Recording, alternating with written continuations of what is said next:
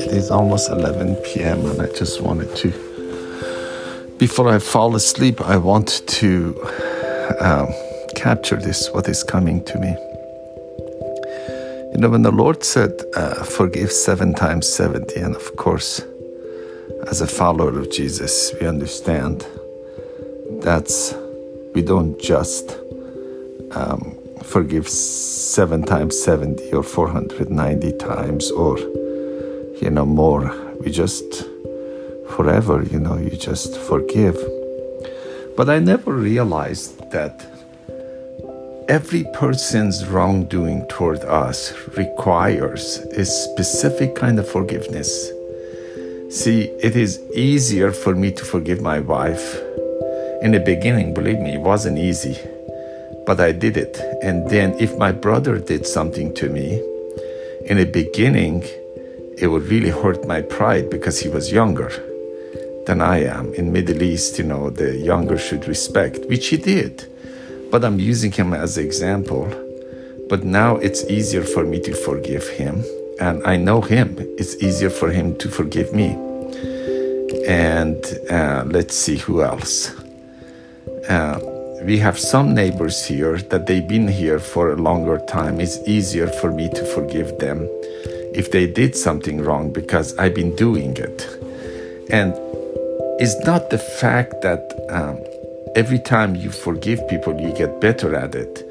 To me, every time you forgive a specific person, a specific neighbor, a specific family member, a specific co-worker, yes, we get better at forgiving them. And it gets easier and easier. But when a new person comes, no matter to me how many times I have forgiven a specific person and I got so good at it, when the new person comes that I never met and offends me or hurts me or rejects me or makes me angry or, it does something wrong to me, it's really hard for me for the first time to forgive someone for the first time. See, if I forgive someone for 500 times or 490 times, it gets easier and easier and easier. But a new person comes in and I forgive them for the first time and it's really hard. I'm just seeing this for every single person's wrongdoing. It takes a specific kind of forgiveness, not just because of the wrongdoing of that person, but just because of the sin of that particular person toward me. In that sense, the Lord Jesus didn't just carry our sin or even became our sin. It's like there is some mystery in it that I'm slowly starting to see. Like every single person's, he didn't put all the rape in one jar and all the molestation in one jar and all the people that they've been hurting other people through their greed in one jar and just say, okay, I'm gonna forgive all the greed that was in this jar, all the hatred in this jar. It looked like it's very personal. Sin is very personal. The Lord forgave every single one of us. And to me, to forgive Cameron, it's different than forgiving Susie, and it's different than forgiving Payman, my brother. And I don't know. I don't want to say the first time he ever forgave us or the 5th time he ever forgave us. But what I'm seeing is like every single time is different. Every single person. I don't know how he does it, and I'm not trying to analyze the Lord, but I'm trying to see myself.